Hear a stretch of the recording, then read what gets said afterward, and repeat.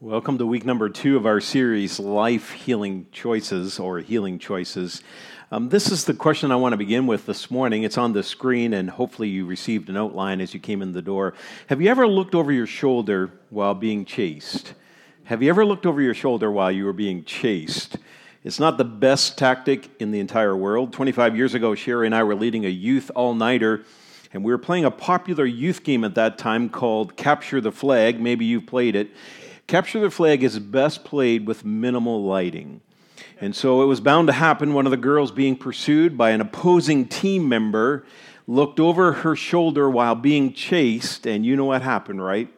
There was this great big pine tree, and she face-planted herself right into the old tree. Needless to say, the game ended with that little incident. She was not harmed, but she was shaken up. It's not the smartest move in the world to look over your shoulder while being chased. In fact, marathon runners will tell you, look ahead, look down, but don't look back. Don't look over your shoulder. I'd like to take this phrase, don't look over your shoulder, a step further by asking you this question this morning. Have you ever looked over your shoulder because you committed a crime, you did something stupid, you did something secretive or questionable? Have you ever looked over your shoulder while because you committed a crime or you did something stupid or secretive or questionable? An old woman walked up and tied her old mule to a hitching post. And as she stood there, brushing some of the desert dust off of her face and clothes, a young gunslinger walked out of the saloon with a gun in one hand and a bottle of whiskey in the other. The young gunslinger looked at the old woman and said, "Hey, old woman, have you ever danced?" The old woman looked at the gunslinger and said, "No, I've never danced and never really wanted to." A crowd had gathered at this point, and the gunslinger grinned and said, "Well, you old bag, you're going to dance now." And he began to unload his pistol at her feet. The old prospector, not wanting to get a toe blown off, starts hopping around in the street as the young gunslinger is shooting shots at her feet, and everybody was laughing. When the last bullet had fired, the young gunslinger, still laughing, holstered his gun, turned around to walk back into the saloon. The old woman turned to her pack mule and pulled out a double-barreled shotgun. She cocked both hammers, which could clearly be heard in the desert air. The crowd was no longer laughing, and in fact, there was silence in the street.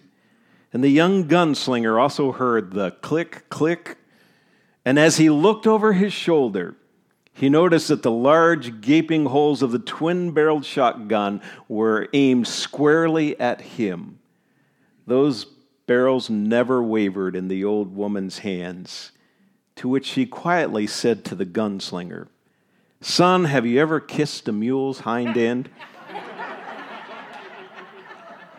And the gunslinger swallowed hard.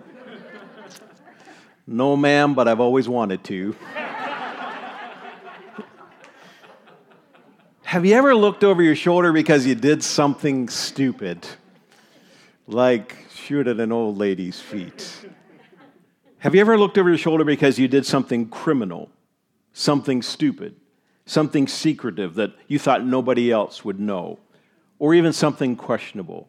Why do we? Why do we look over our shoulder when we do something criminal or do something stupid or do something secretive or something questionable? I want to give you the answer this morning. I'll ask the question, I'll give you the answer.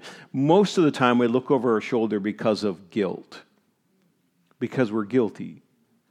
We've done something and we're looking over our shoulder because we've done it. Guilt causes us to do that. It's guilt that whispers in our ear, the authorities are going to pursue me. I'm going to get caught. Or maybe some time has passed by and we're looking over our shoulder and no one's pursuing us and no one's noticed what we've done. And we may even say these words, "Phew, I'm going to get away with it." Believe it or not, guilt sucks the vitality out of life in 3 major ways. I want to give them to you this morning. First of all, guilt destroys personal confidence. Any confidence that you have in your life, if you have guilt in your life, it will drain you of your confidence. It wears us down. Guilt makes us feel like we're not good enough. that we're not worthy enough, that we'll even sometimes go so far as to say, I'm a total failure because of guilt in our life. It should be no surprise that many people live under this burden of guilt and shame. There are people in this room this morning who are living under the burden of guilt and shame. And under that burden, guilt is whispering to you, you did something bad. And shame is telling you, you are bad. Guilt is whispering to you saying, you've done something bad. And shame is telling you, you are just plain bad. Both are lies from the enemy. And we'll talk about this in just a little bit, so just pause there. So guilt will erode the confidence that we have in our life. It will also do this. Guilt damages relationships. It damages relationships. What does guilt do? Guilt hides. It conceals things. It lies about things. In fact, guilt leads to a double life, where you may say, I'm this, but actually you're guilty of something totally opposite. Guilt often avoids long-term commitment. Why does it avoid long-term commitment? Because it conceals things. Because it lies about things. Because it leads a double life. And so it often breaks relationships that we have in our life. Guilt remembers the horrible experiences that you have committed in your past relationships. And often those guilt from past relationships transfers to the present relationships that you have, so you can't fully focus on the present relationships that you have because you're carrying guilt from past relationships. It just destroys relationships. Guilt takes healthy relationships and destroys them. Third, guilt keeps a record. It constantly reminds us of our past failures. It constantly reminds us of our mistakes and the sins that we have committed. And instead of dealing with the current problems that we have in our life, we are consumed by past guilt and past problems that we have in our life that we refuse to deal with. And they're rearing their ugly head in the current, present moment. Phillips Brooks said this. He said, the only way to get rid of your past is to make your future out of it. God will waste nothing in your life. He will waste nothing. I'll tell you what guilt will do to you. It will steal you of any peace you will have. It will rob you of your faith. It will feed your anxieties. And it will snuff out the light that Jesus is trying to shine in your life. But not all guilt is bad. But not all guilt is bad. Guilt has some good qualities where it warns us when we do something wrong and that wrong has to be made right. You see, guilt is what the Holy Spirit uses to bring confession to our lips. Believe it or not. Now, guilt makes us uncomfortable, yes, but there is a reason why that guilt makes us uncomfortable, because it tells us that we've done something wrong. And when the Holy Spirit is involved using that guilt, generally, hopefully, it will bring us to the point of confession, where we confess our guilt and sin and wrongs. Someone wisely offered this advice: better to confess what you have done now and take your punishment than spend the rest of your life looking over your shoulder. Better to confess now and fix what's wrong than to spend the rest of your life looking over your shoulder.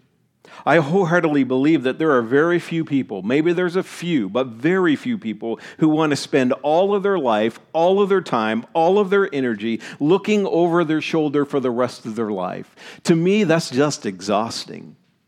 To be trying to live, to trying to be productive, trying to do what Jesus wants you to do, and yet you're looking over your shoulder all the time, that's just pure exhaustion. Why don't we just confess up? Why don't we just say, here's what's going on in my life. Confess the things that are wrong. Confess the sin that we have, that the Holy Spirit is pointing out in our life, so that we're able to move forward and move on. The foundation of any restoration. That's the last word that you saw in that video clip before I started to speak this morning, restoration. The foundational piece to restoration in our life is built upon this healing choice. The choice of heart and life purity. The choice of heart and life purity. Say that with me, church, this morning. The choice of heart and life purity. Jesus specifically mentions heart purity in his teachings on the hillside, or we often call it in the church the Sermon on the Mount.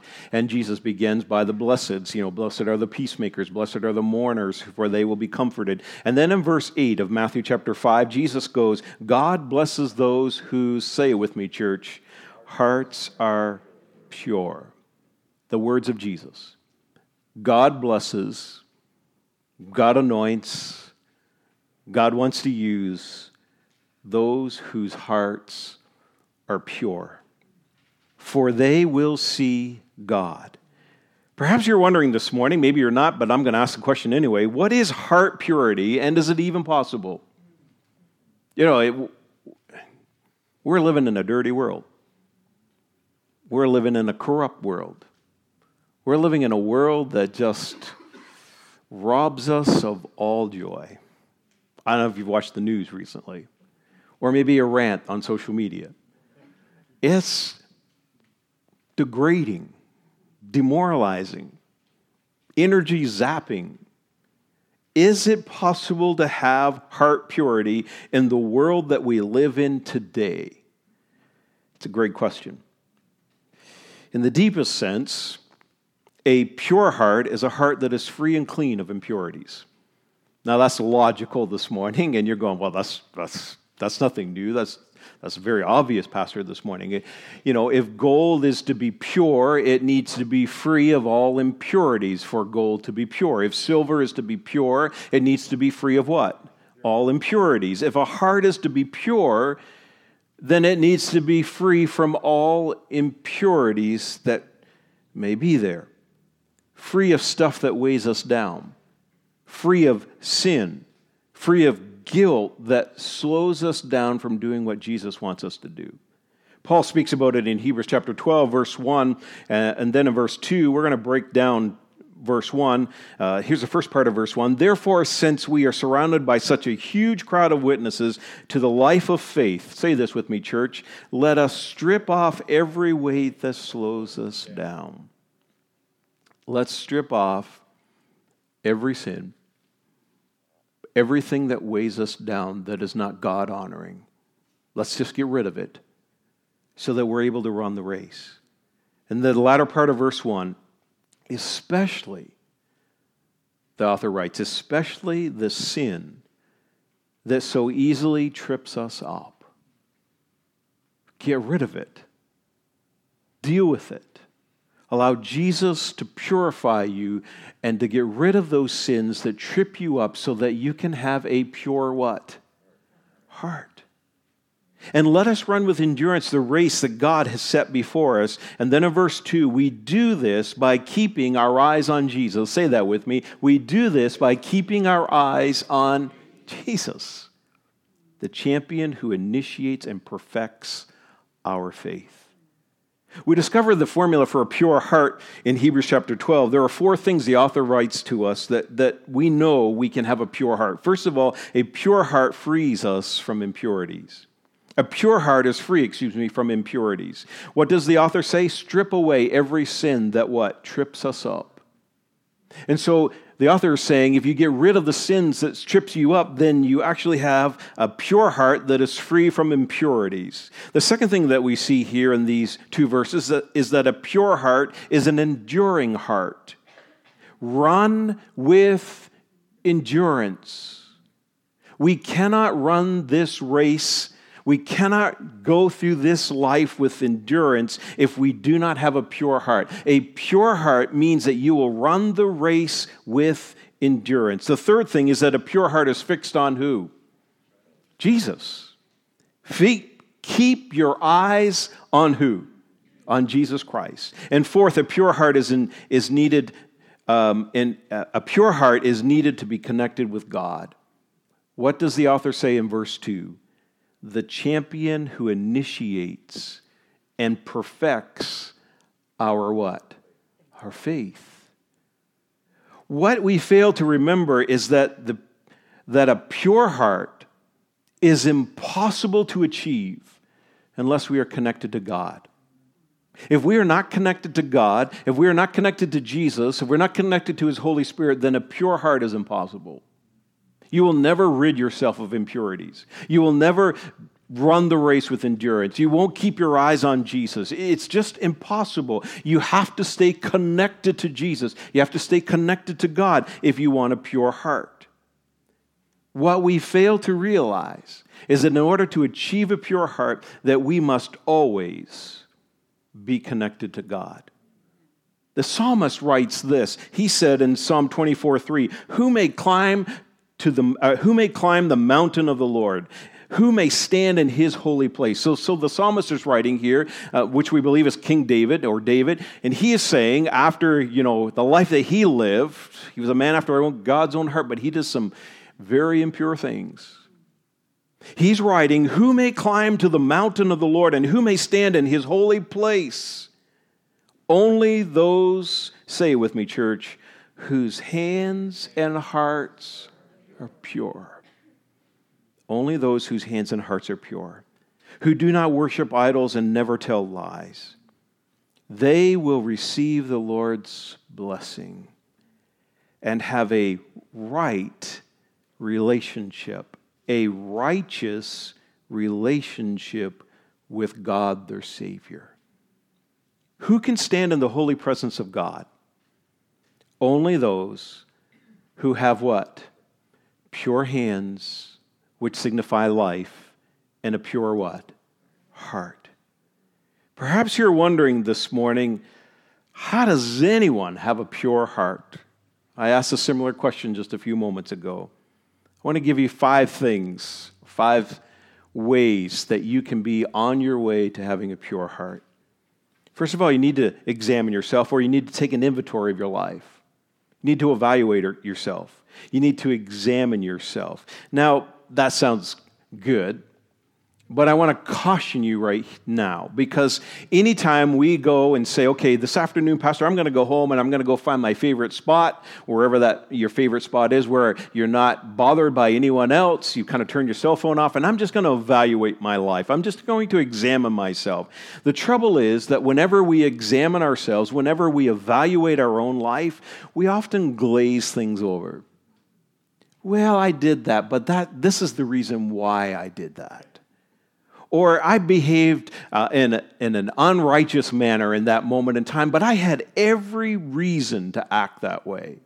I had every right to say what I said. I had every right to do what I did. If we begin examining our own life by ourselves, I'm telling you, your heart will deceive you. And you will make excuses and glaze things over and not be tough enough on yourself. So don't trust yourself to examine yourself. Allow God and His Holy Spirit to examine you. Amen? So when you get into that place where you go, okay, I'm going to look at my life, I'm going to reflect on my life, I'm going to evaluate, I'm going to examine myself, in that moment of time, I want you to just simply do this. Here I am, God, by your Holy Spirit, speak to me as we examine my life together. You know what King David wrote? He wrote this in Psalm 139, verse 23. "Search me, O God, and know my heart." David knew that if he was to trust his own heart to examine his own life, he would have another Bathsheba experience. He knew that there was only one who could be true with him, who could tell him that his heart was desperately wicked, and that he needed to confess things in his life, and that was God. And that's why he said, "Search me, O God, and know my heart. Test me and know my anxious thoughts." And then he says in verse 24, say this with me, church, "Point out anything in me that offends you." And so in that moment of time, evaluating, examining ourselves, God, by your Holy Spirit, if there is anything in me that offends you, tell me right now, so that we can deal with it by the power of your Spirit. And lead me along the path of everlasting life. You want to start on the pathway to a pure heart? You need to allow God's Holy Spirit to examine you, to evaluate your life, to take an inventory of yourself. Second, you need to accept responsibility for your sins and for your faults. First, begin by being brutally honest with yourself. Don't sugarcoat it. Be real, be open, be transparent. Admit it when you're messed up. As the Holy Spirit reveals to you how you've messed up, own it. Don't excuse it. Don't excuse it. Don't rationalize it. Don't blame others. You know, when we take responsibility so many times in life, yeah, I'll take responsibility for this, but I'm going to blame other people along the way. I'll own my stuff, but because I have to own this, it's that person's fault and that person's fault and that person's fault, and that's the responsibility that we take. Don't rationalize it. Don't blame other people for your stuff. Accept responsibility for your sins. As God's Holy Spirit reveals stuff to you, take responsibility for it. John writes this warning in the first few verses of chapter 1, John 1:8. If we claim, say this with me, church, we have no sin, we are only fooling ourselves and not living the truth. If we claim we have not sinned, we are calling God a liar and showing that His word has no place in our hearts. John is writing here that if we say we've never sinned, if we don't take responsibility as the Holy Spirit reveals sin to us, if we don't take responsibility for it and own it, then what we are basically saying is, God, you're a liar. Jesus never needed to come to planet Earth. He never needed to be born at Bethlehem. He never needed to die at Calvary. He didn't need to rise from the dead. We didn't need Jesus at all. That's a lie. Because we do need Jesus, amen? Accept responsibility. We need Jesus more today than we've ever needed Him before because of the world that we live in. 3, ask God for forgiveness. Don't minimize your sin. Don't excuse your sin away. Don't rationalize it. Confess it.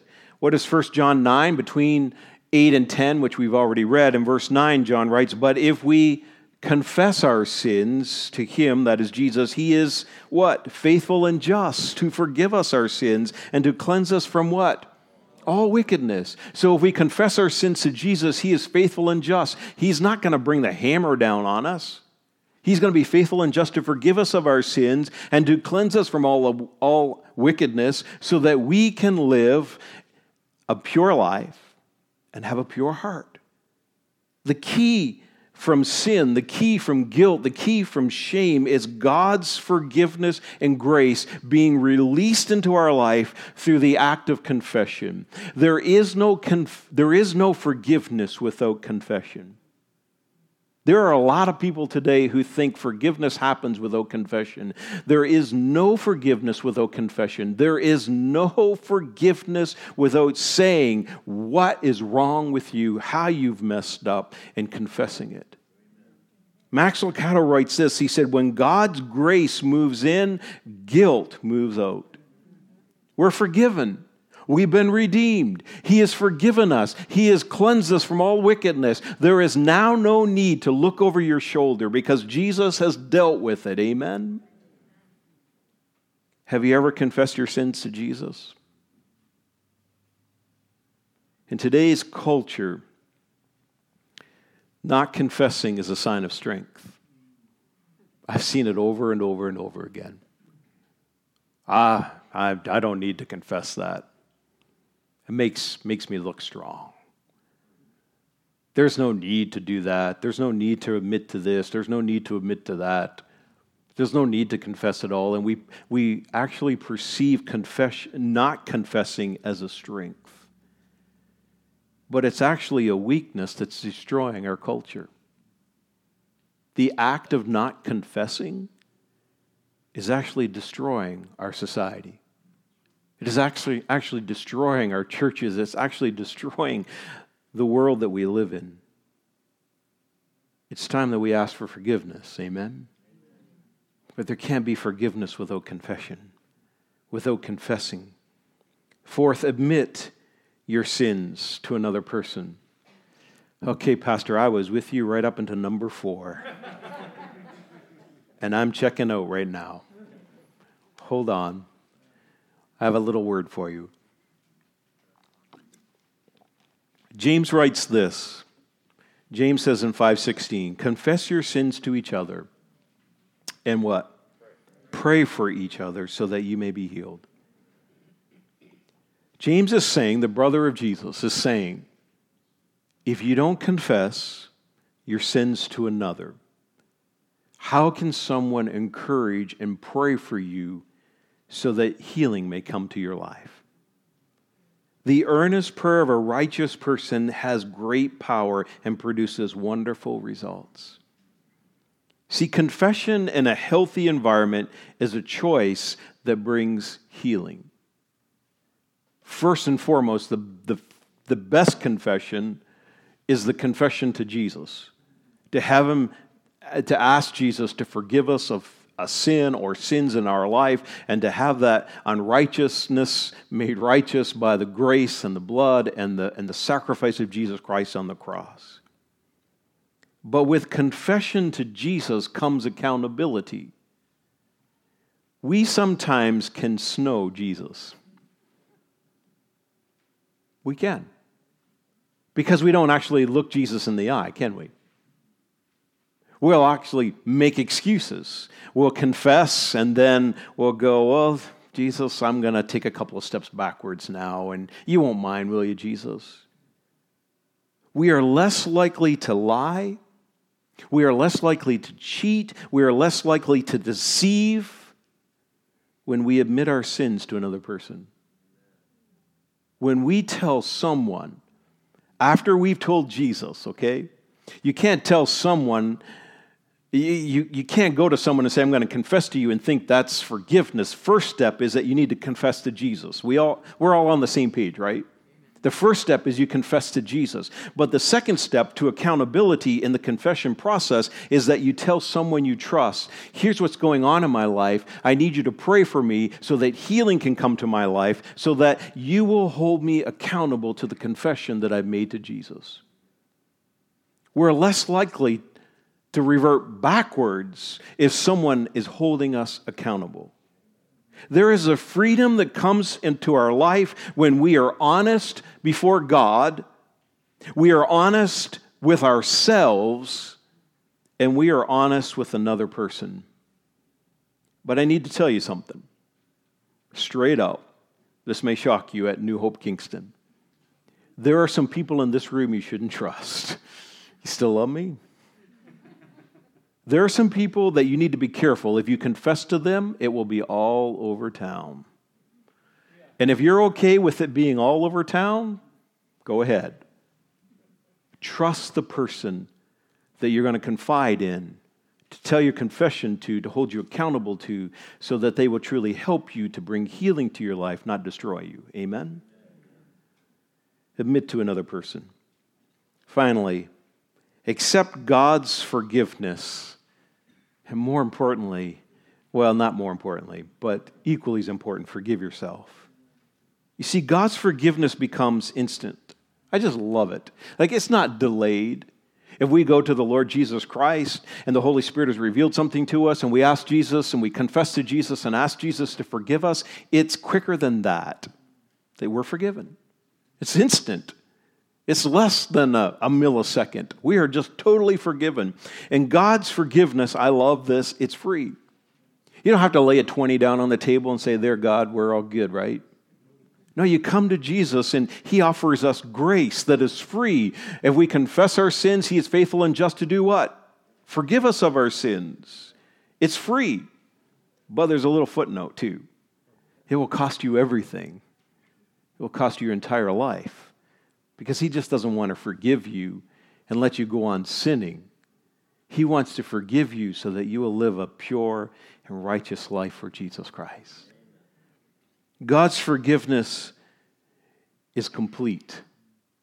There is no medication in this world that can offer you a completeness than the forgiveness that Jesus offers us.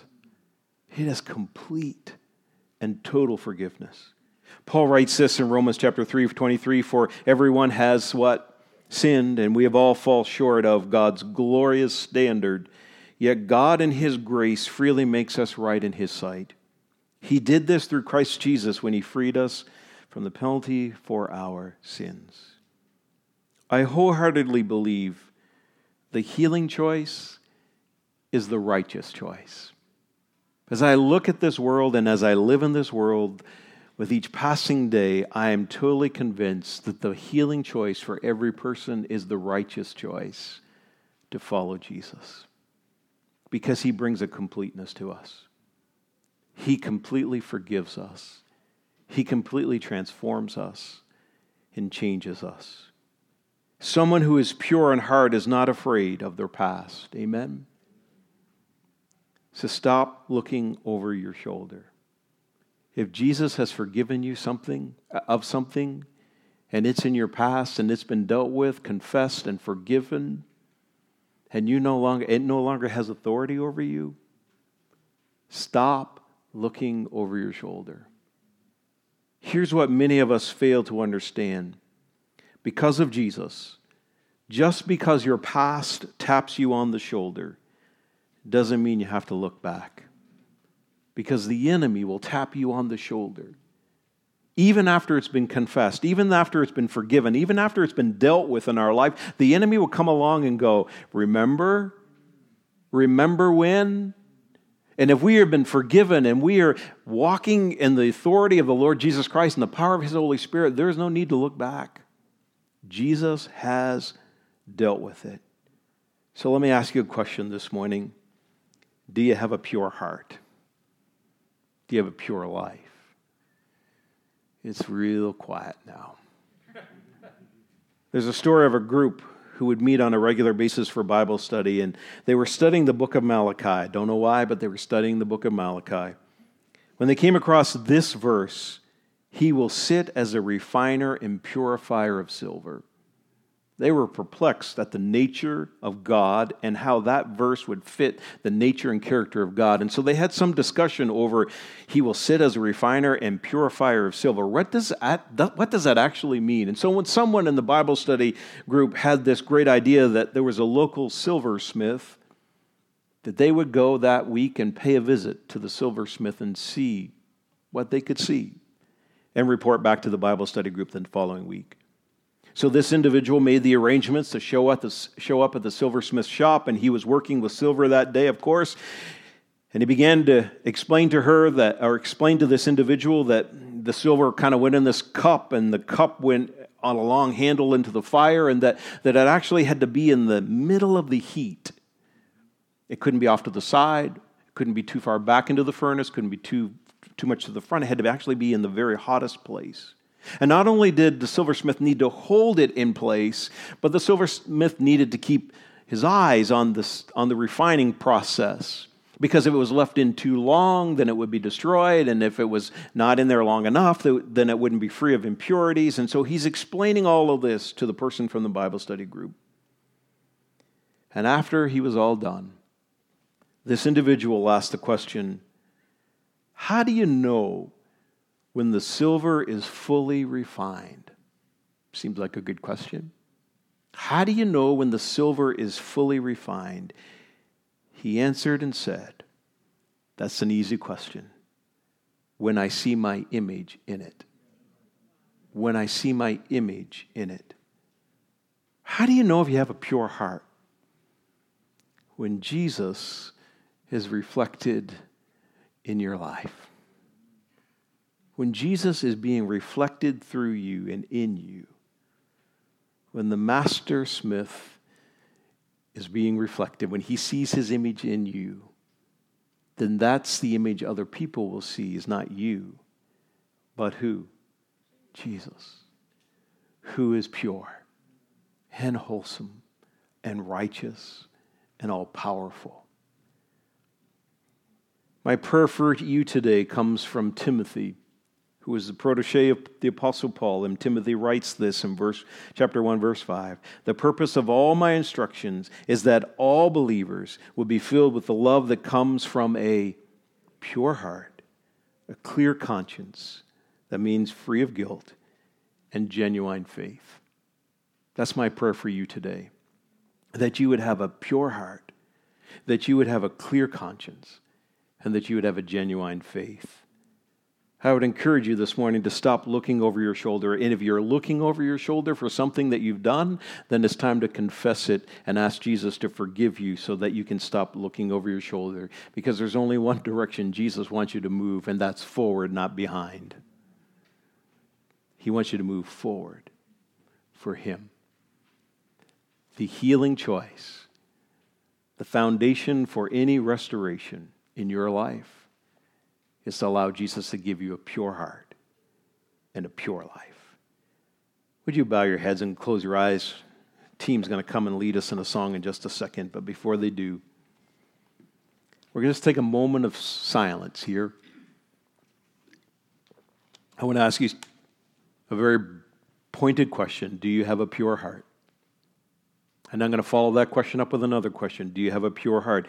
Do you need to confess something to Jesus? Is there something you're looking over your shoulder, wondering if it's going to catch up to you, that needs to be confessed, that needs the forgiveness of the Lord Jesus Christ? I'm going to give you a second because I don't think you need a long time. But just to look at your life. And if there is something right now in this moment, confess it to Jesus. Ask for His forgiveness, for the empowerment of His Spirit to live a pure heart and a pure life.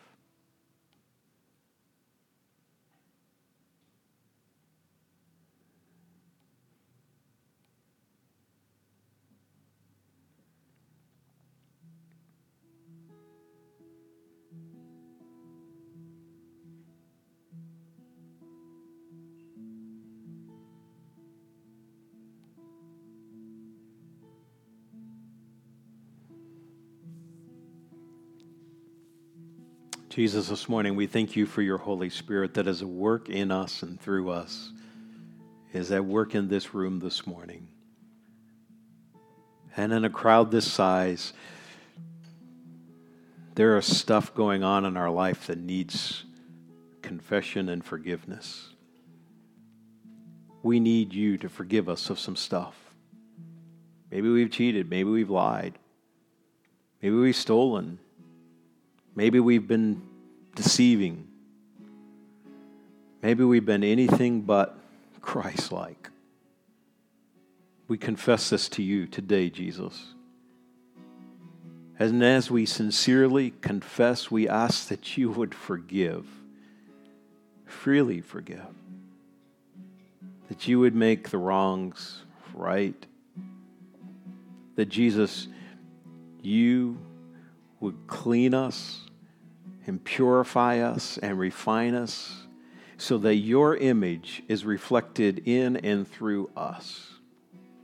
In Jesus' name. And Lord, this morning we want to be held accountable. And so we know that it's important, and maybe to some extent it's the easiest part is to acknowledge, confess, and receive the forgiveness. The tough part is not to do it again.